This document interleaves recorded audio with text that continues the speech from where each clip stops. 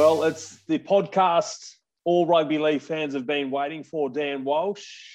Their Friday footy news fix right here on NRL.com. Zach Bailey, joined by the great Dan Walsh. Dan, another busy and intriguing week in rugby league. The minute there's a rugby league week that's quiet, I don't know what I'll do, to You'll be be honest. out of a job. Yeah, that'll be it, mate. So, let's keep it coming.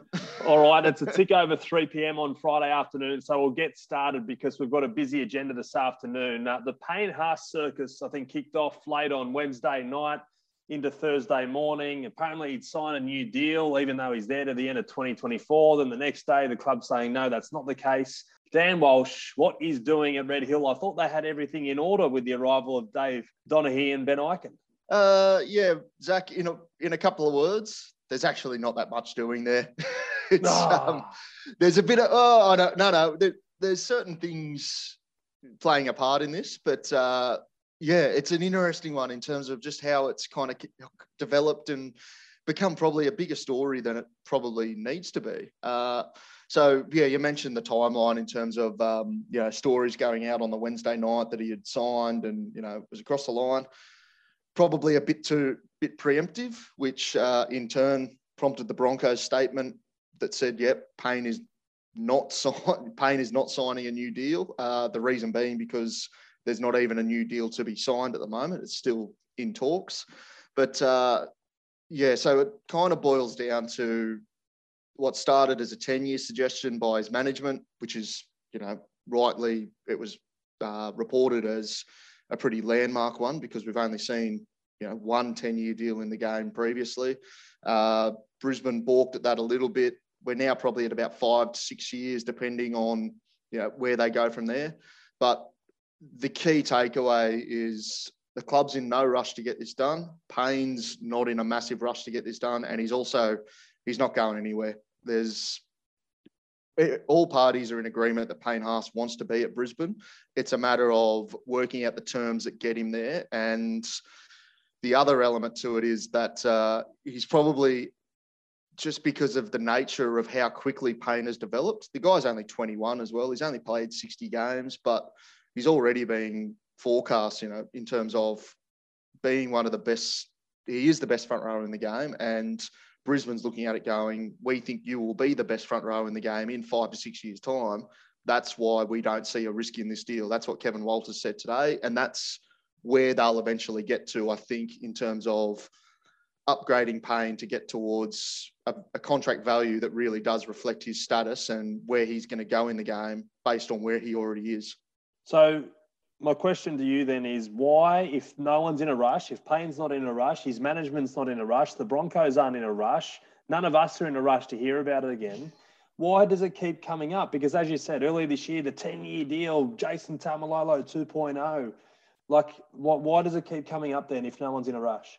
Well, there probably is someone in a rush, but the people that matter aren't, which is Payne and the Broncos, not necessarily in a rush. And I expect something will be done in the next couple of months. And the thing to it is, so Payne's original deal was signed when he was 18, and that was a 6-year deal that at the time was, I think it was the biggest for a teenager. But the simple fact is he's played above and beyond that now. And so 2021, already there was an upgrade to his payment in that original deal, up to around, I understand, around $550,000 a year, which is great money for an 18, 21-year-old. I'd take it. Payne Haas is just beyond that. We know you take much, much less than that, Zachary. But I have to every day. Yeah, we both do, yes, absolutely. But, the fact of the matter is Payne is playing, he's the best front rower in the game, which market value, you're talking $800,000 to $900,000. The interesting thing for Brisbane as well, though, is their salary cap's been well documented, tied themselves in knots with contracts of that nature for Matt Lodge and Tavita Pangai Jr. previously. So, they're still working out that salary cap and how they can really upgrade Haas. But, if you're a Brisbane fan, I wouldn't worry about any sort of friction there in terms of Payne leaving. He wants to play for the club. He sees where they're going under Kevin Walters, but it's a matter of them meeting in the middle. So in summary, Dan, you can tell me that the 10-year deal with Payne Haas is gone for now. There's no chance he's leaving the club, but there should be some good news for Broncos fans in the next couple of months. Yeah, more or less, mate. Yeah, the emphasis I've had put to me is there's no rush to get this one done, but Payne Haas will be looked after, and rightly so, because this is the future for Brisbane. Let's move just down the road from the Broncos to the Gold Coast Titans. One thing I've really enjoyed watching this year is the rediscovery of form, I guess, for Tyrone Peachey. He's had his best year in, I guess, a few seasons now. Surely the clubs are lining up for someone like Tyrone Peachey, especially given the rule changes in the game. He's that exciting player, can play in a lot of different positions, whether it be in the back row, whether it be in the halves, put him in the centres even. Surely there's a couple of people that want his signature for next year. Yeah, it's an interesting one with Peach, and yeah, I agree entirely. He's been thoroughly entertaining, and yeah, certainly improved this year under the rule changes as well. I think the surprise is that there aren't that many lining up at the moment, because he's going to have to lower his asking price. So Peach, his contract that originally took him up to the Titans, it was a lucrative one, up over $500,000, and so he knows that there'll be a haircut on that, which I think is, to be expected. But I think the interesting thing is, and it's hard to get a read on this one, because I've had some people at rival clubs tell me it's hard to justify the outlay on Peach in terms of him not having a set position, which you just outlined. It can be a blessing and a curse there. But in terms of the way the game's going and the way he's performing in it, I'd be very surprised if he can't pick up something. And the other element to it is the Titans haven't ruled out entirely keeping him either. Reported a couple of months ago that there was a look to play him at 6 alongside a Toby Sexton or a Jamal Fogarty. We saw that play out last night on Thursday night against the Knights. Just went down. I don't know if that'll progress any further, given the strength the Titans have in their halves and their spine there, especially with Jaden Campbell developing probably a bit quicker than anyone anticipated. But yeah, in terms of Peach, there's not too many free agents that really catch the eye at the moment left in the 22 player market, but he's right up there. So I think we'll see some things develop for him in the next couple of weeks. So is there any way that he'll leave the NRL at the end of this year and head to the Super League, or you're confident he'll remain in the NRL with a club? So Super League has been floated to him and his management, but both parties, from what I can gather, it's something he'd like to do eventually, but he still sees himself having game time in the NRL. I believe Canberra was one that did look at Peachey a couple of months ago, and he's got some fans down there in the nation's capital, but their priorities have moved on now to they need a top tier halfback. There's not a hell of a lot of those in the market at the moment, so that's where they'll direct what cap space they have. But at the right price, Peachey can do a job for a number of clubs. So I'd be very surprised if someone doesn't pick him up going forward. Given he is one of the, I guess, most talented utilities in the game, if I said to you, Dan, you can have Connor Watson or Tyrone Peachey, who do you take? Oh, on the spot? I like it, though. It's a good question. Because, Connor Watson's taken, 300 to go back to the Roosters. So if he's on 550 now, is that what a club's going to have to be looking at to outlay for him? Yeah, I'd say that's a fairish. Fair comparison? Not exactly apples and apples, but not too far off either. Maybe just a little bit lower than Connor Watson, potentially because of the age there. But yeah, on even a 1 year deal, I don't think you have to lock anything in long term at the moment. I think that's probably a fair price, and that's probably what Peach will end up going for. But yeah, as to where, that one's just a really good question at the moment, because there's a few clubs, places like the Tigers, for instance, that could well use him. But yeah, it's one that will develop, I think, as the player market continues to move. One player that stocks are just going through the roof in 2021, Brandon Smith. Now, he started the year trying to fill the shoes of Cameron Smith. He was the second best hooker at Melbourne behind Harry Grant, who was injured. Basically, everyone was just saying that, he's just keeping the number 9 jersey warm for when Harry returns. Well, in the NRL fan poll with the results, 54% of 25,000 votes went to Brandon Smith in the best hooker category. Overwhelming, ahead of Damien Cook, 14%, and Harry Grant, 12%. So I spoke to his coach, Craig Bellamy, a little earlier today. Here's what he had to say about who the best hooker in the game is. Brandon Smith was voted the number one hooker in the game by the fans this week. Do you agree with that status? Oh, it's hard not to. I honestly didn't see a better dummy half, in the early part of the season, through the middle part of the season, when Harry was injured. Yeah, like I say, to me, I think the fans are right, to be quite honest. So, Dan, Craig Bellamy believes he is the best hooker in the game. You've had Cameron Smith for 15 years as the best hooker in the game. Then you've got Brandon Smith and Harry Grant, two of the best hookers in the game. I don't know what they do down there, but Craig Bellamy is a genius.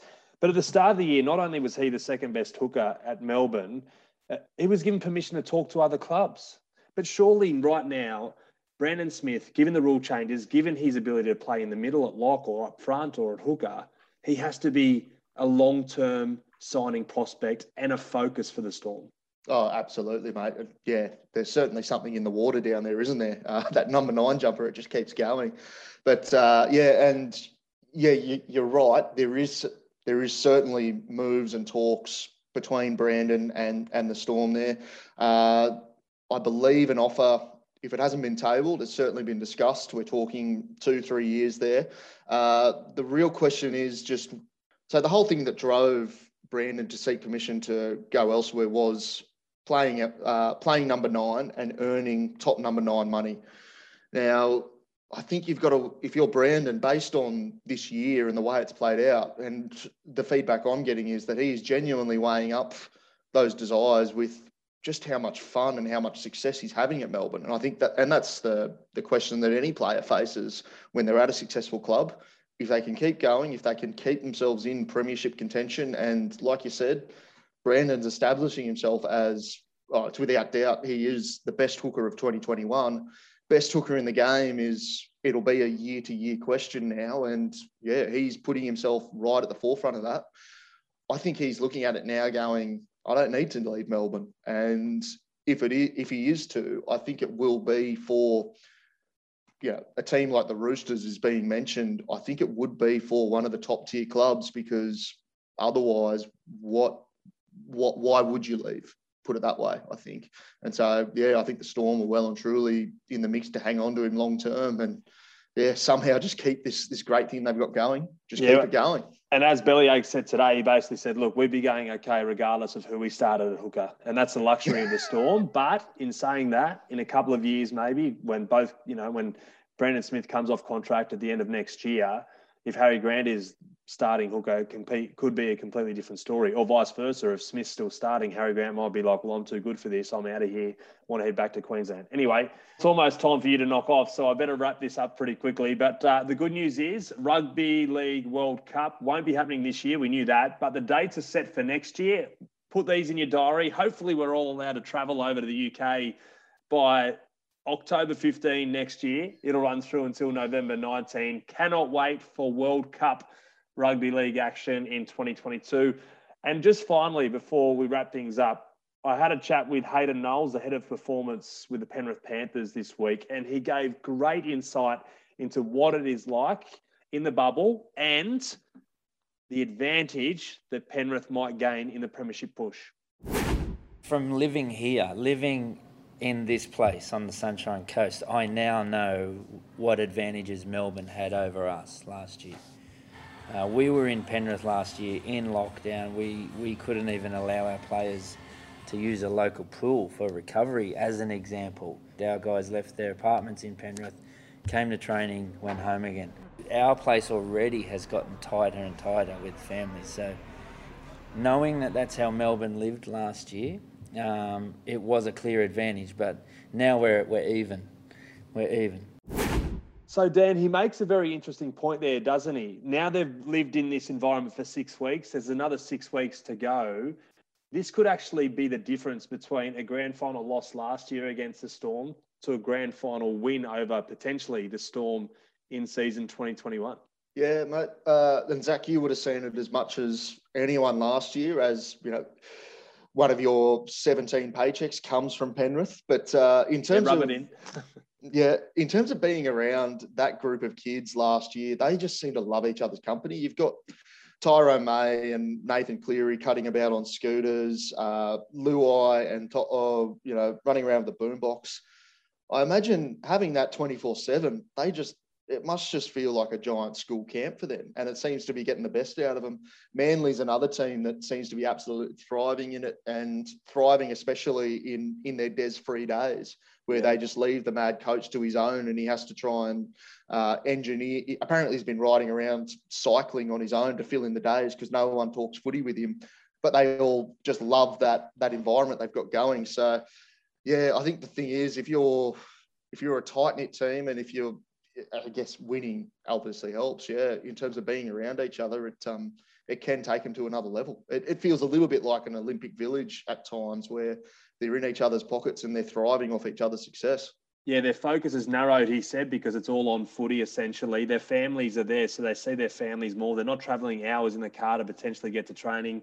They're eating better. There's a lot more fun there. They're bonding in different ways that they haven't before and connecting with other players, senior players with junior players. So it is going to be very intriguing over the next 4 or 5 weeks to see who really benefits from it moving forward, because I wonder, and I said this to Hayden, I wonder whether clubs and teams are going to be affected, given right now 6 weeks, it's okay to be away from your home and whatnot, but another 6 weeks of it, if you go through to the grand final, might start to wane on players. But anyway, we'll wait and see. That story with Hayden Knowles on NRL.com at the moment. And finally, Dan, to wrap things up, Walsh's words of wisdom. What is cooking this week? Yeah, what's the strike rate on this one? I think I might be batting about 60% or so. So, that's being generous. If you're not generous, what are you? Honestly, I'll go. It's an obvious one, but it's also a pertinent one, unfortunately, with confirmation a couple of hours ago on Friday, midday-ish, that Adam Dewey, he'll undergo a full knee reconstruction. It's a real shame for the Tigers. It means they're probably going to be missing him for the best part of 3 months of game time next year, up until potentially round 12-ish. So when you look at the Tigers roster in terms of they're letting go Moses Mbai, Billy Walters is up to Brisbane. They're looking quite thin around the halves and particularly the 5/8 role. So by my count, they've got Jock Madden there. Dane Laurie can potentially jump into the front line, but Jackson Hastings, of course, coming back from the UK, but he was originally penciled in for a bit of a lock small forward role. So where I see that one going is the Tigers, they've got money to spend, they've got cap space. I think you'll see them looking for if not a backup half, some sort of playmaker in the market across summer, because they're just going to need it for at least the start of next season. Interesting. Watch this space. Potentially by next week, we might have a name or two attached to the West Tigers, given every other player that's off contract is linked to the West Tigers and the Bulldogs at the moment. Dan, enjoy. I'm just trying to bump up that strike rate, mate. That's all. Yeah, exactly. And you didn't name a player just to leave it loose. No, well played. No, exactly, mate. Yeah. All right. Enjoy round 24 action of footy. Stay safe. To all of our loyal listeners out there, thank you for joining us once again. Enjoy the footy this weekend, and we'll be back for more next week.